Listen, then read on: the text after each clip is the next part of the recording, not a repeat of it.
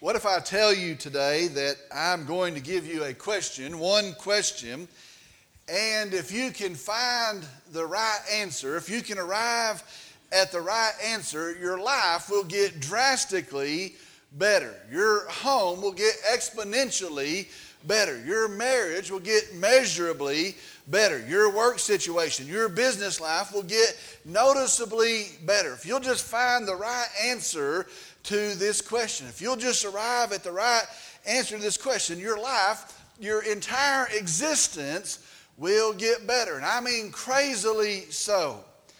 You might say, well, surely it's not that simple. Surely it's not that easy. These are complex things. Life is complicated. And if there was a question so profound, if there was a question so all-encompassing, we would have heard it by now. There would have been books written on it. We would teach it in our school system. Surely there is no single question. Actually, friends, I believe there is. And it is this. Here is the question. And again, if you arrive at the right answer, I promise your existence will change.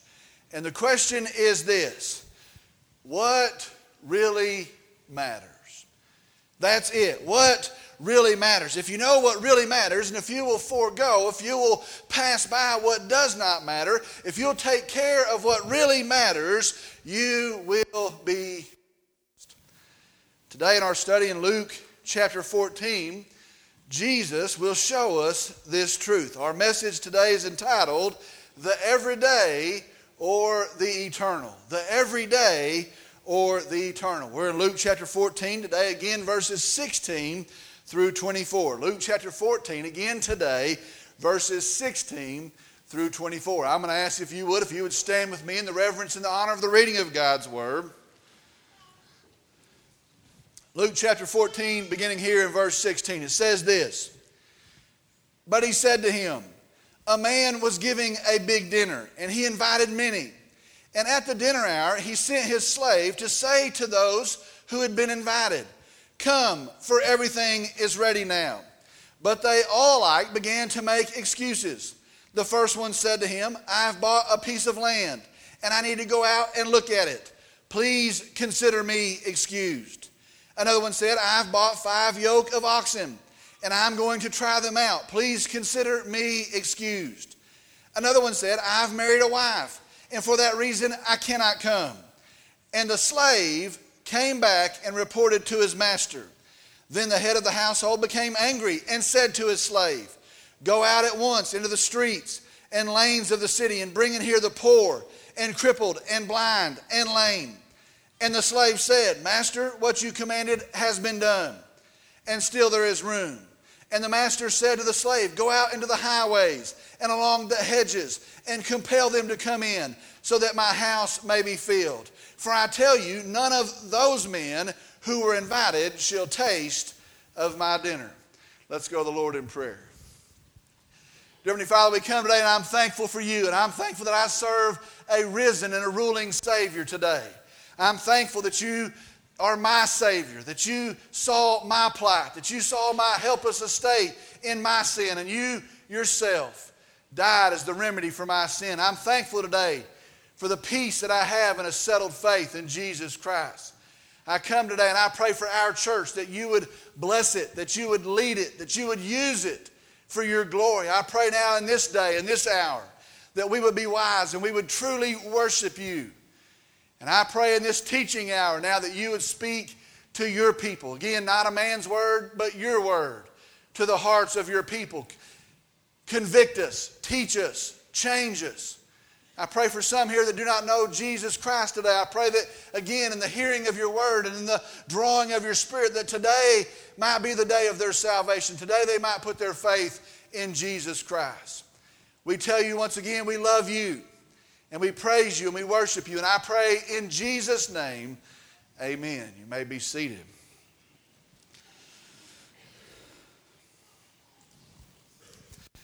Today, as we move through our verses, I want you to see something as we do. I want you to be aware of something.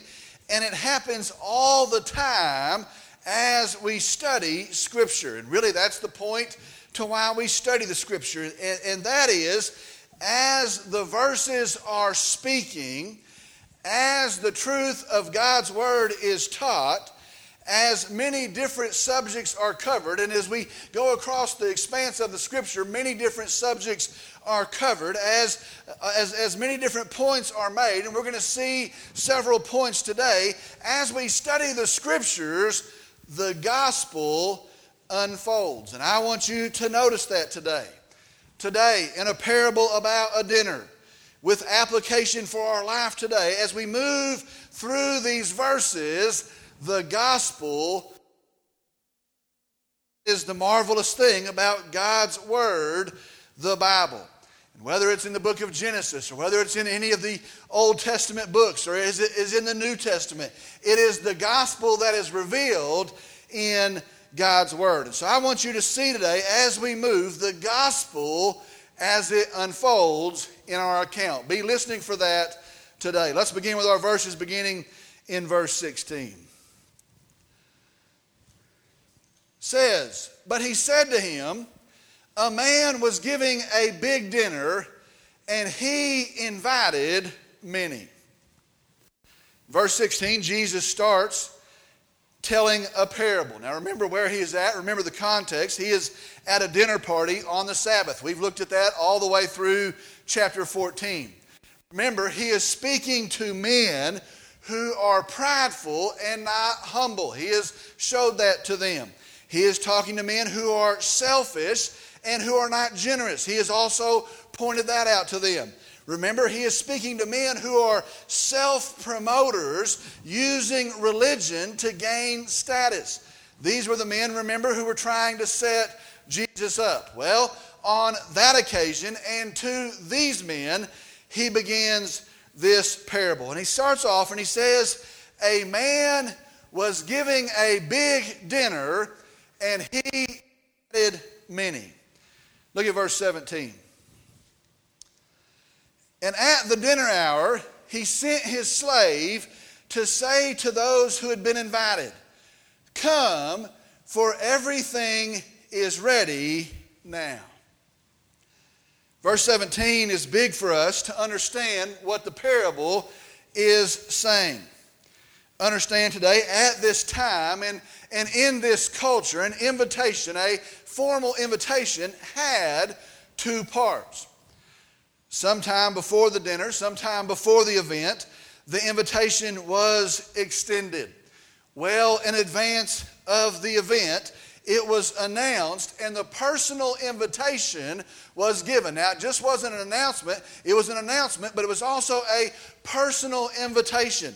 That way, the person could plan to be at the event. The person could prepare to be at the event.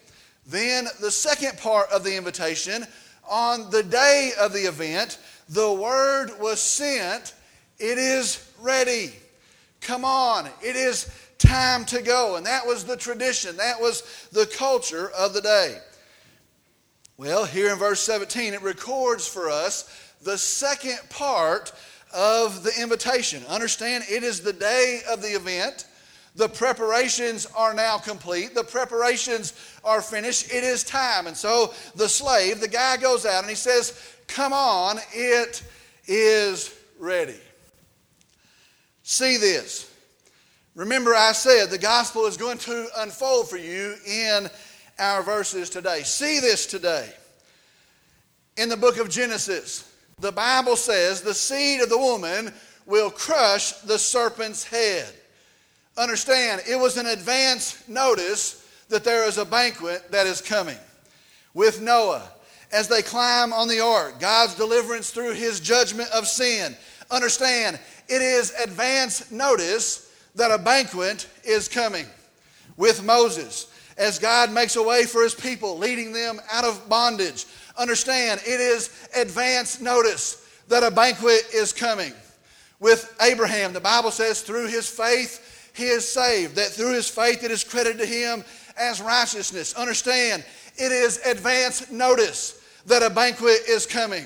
With the prophet Isaiah, who longed to see that God would act in his day, who prayed, that God would rend the heavens and himself would come down. he recorded, "For a child will be born unto us. To us a son will be given, and the government will rest upon his shoulders. And his name shall be called Wonderful, Counselor, Mighty God, Eternal Father, Prince of Peace." It was advance notice that a banquet was coming. And all the way through the Old Testament scriptures, God is making it plain, and God is announcing well in advance, there is a banquet that is coming. And then, with the first part of the invitation sent out, in the book of Galatians it says, "And in the fullness of time," at the exact right time, in steps Jesus. And he says the preparations are now done. It is time to enter in. And he says, "I am the way. I am the door." It is time to come to the banquet. Listen to me. That is the gospel of Jesus Christ. That is the gospel. I ought to stop preaching right there. I'm not. Verse 18. "But they all alike began to make excuses. The first one said to him, 'I have bought a piece of land and I need to go out and look at it. Please consider me excused.'" This first invited guest, this first man says, "I cannot make it. Please excuse me. I will not be there at the dinner." The Bible says he has bought some land and he needed to go look at it. He was doing business and he needed to tend to his purchase. That's the first man. Look at verse 19. "Another one said, 'I have bought 5 yoke of oxen and I'm going to try them out. Please consider me excused.' This second man says, 'Please excuse me. I cannot make it.' He has purchased 5 oxen with which to plow. And maybe he now says, I can now take on more land.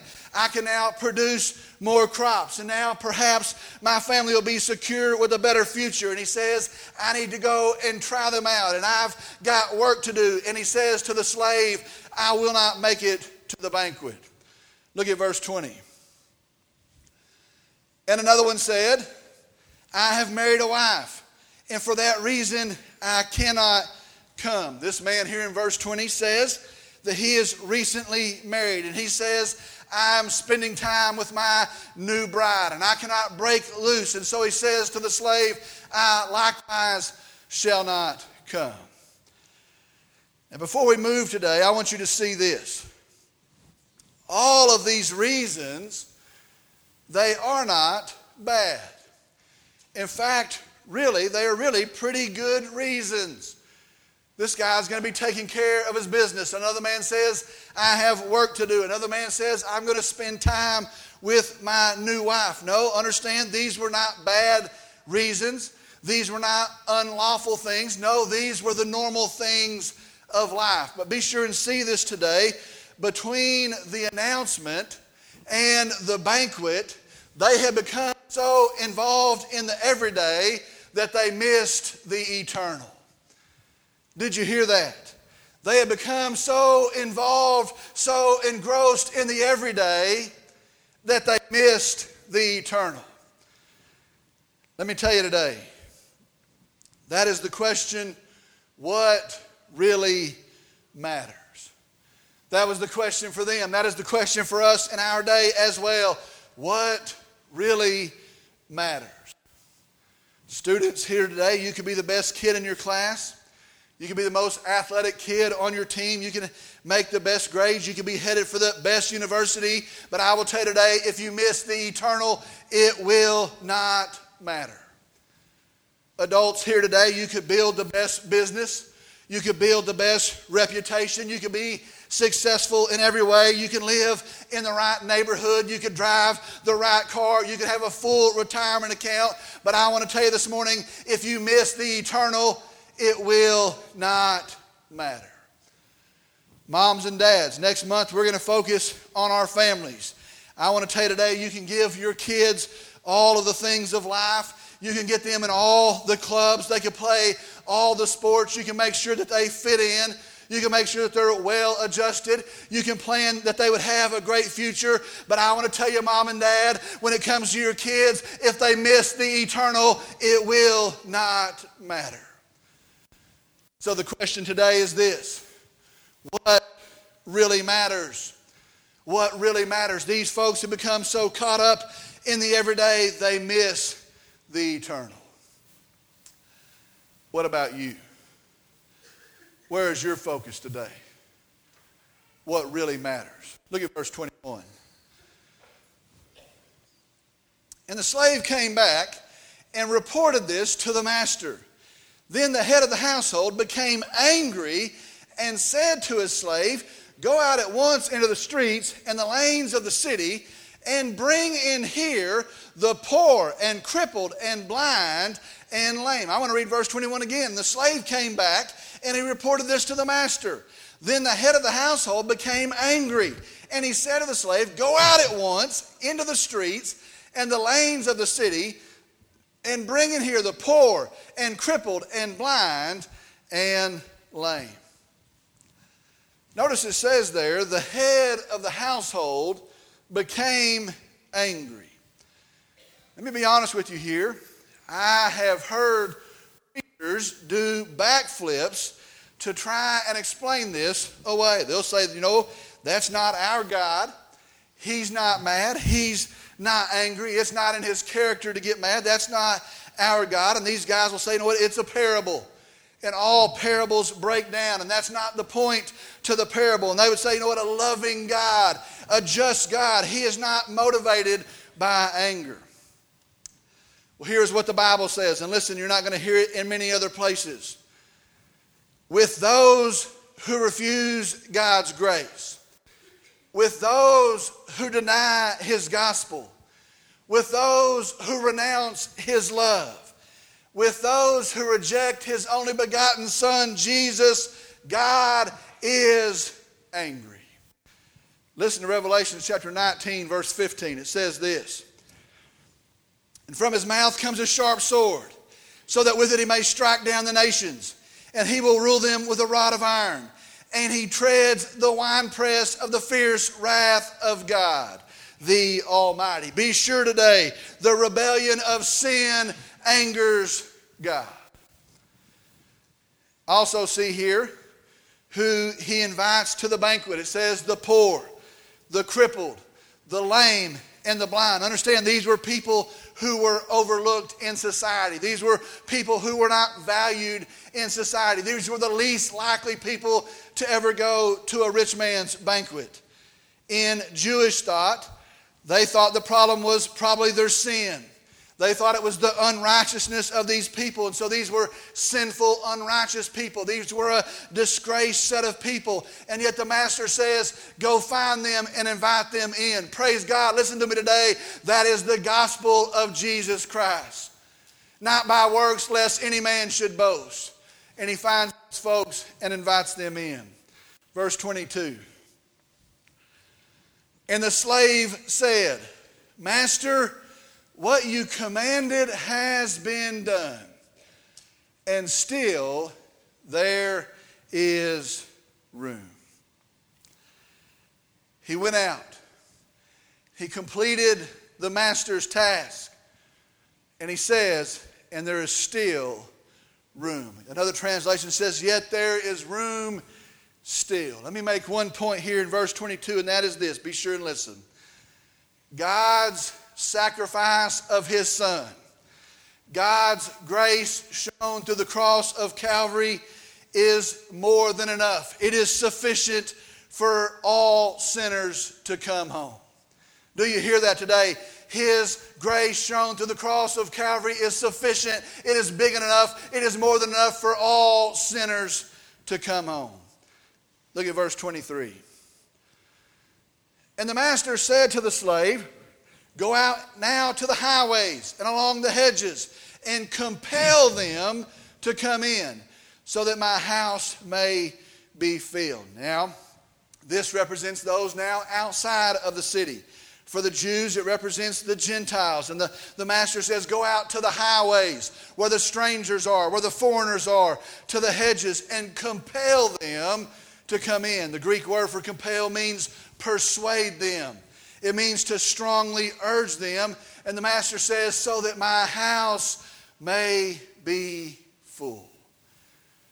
Understand, the master is urgent for his house to be full. Verse 24. For I tell you, none of those men who were invited shall taste of my dinner. Very hard verse in verse 24, very stark verse, but be sure as you read verse 24, the reason they miss is not for the lack of an invitation. Understand, they were so involved in the everyday, they missed the eternal. The question is this: what really matters? Let me tell you something. In 2016, friends, I'm afraid that we're missing it.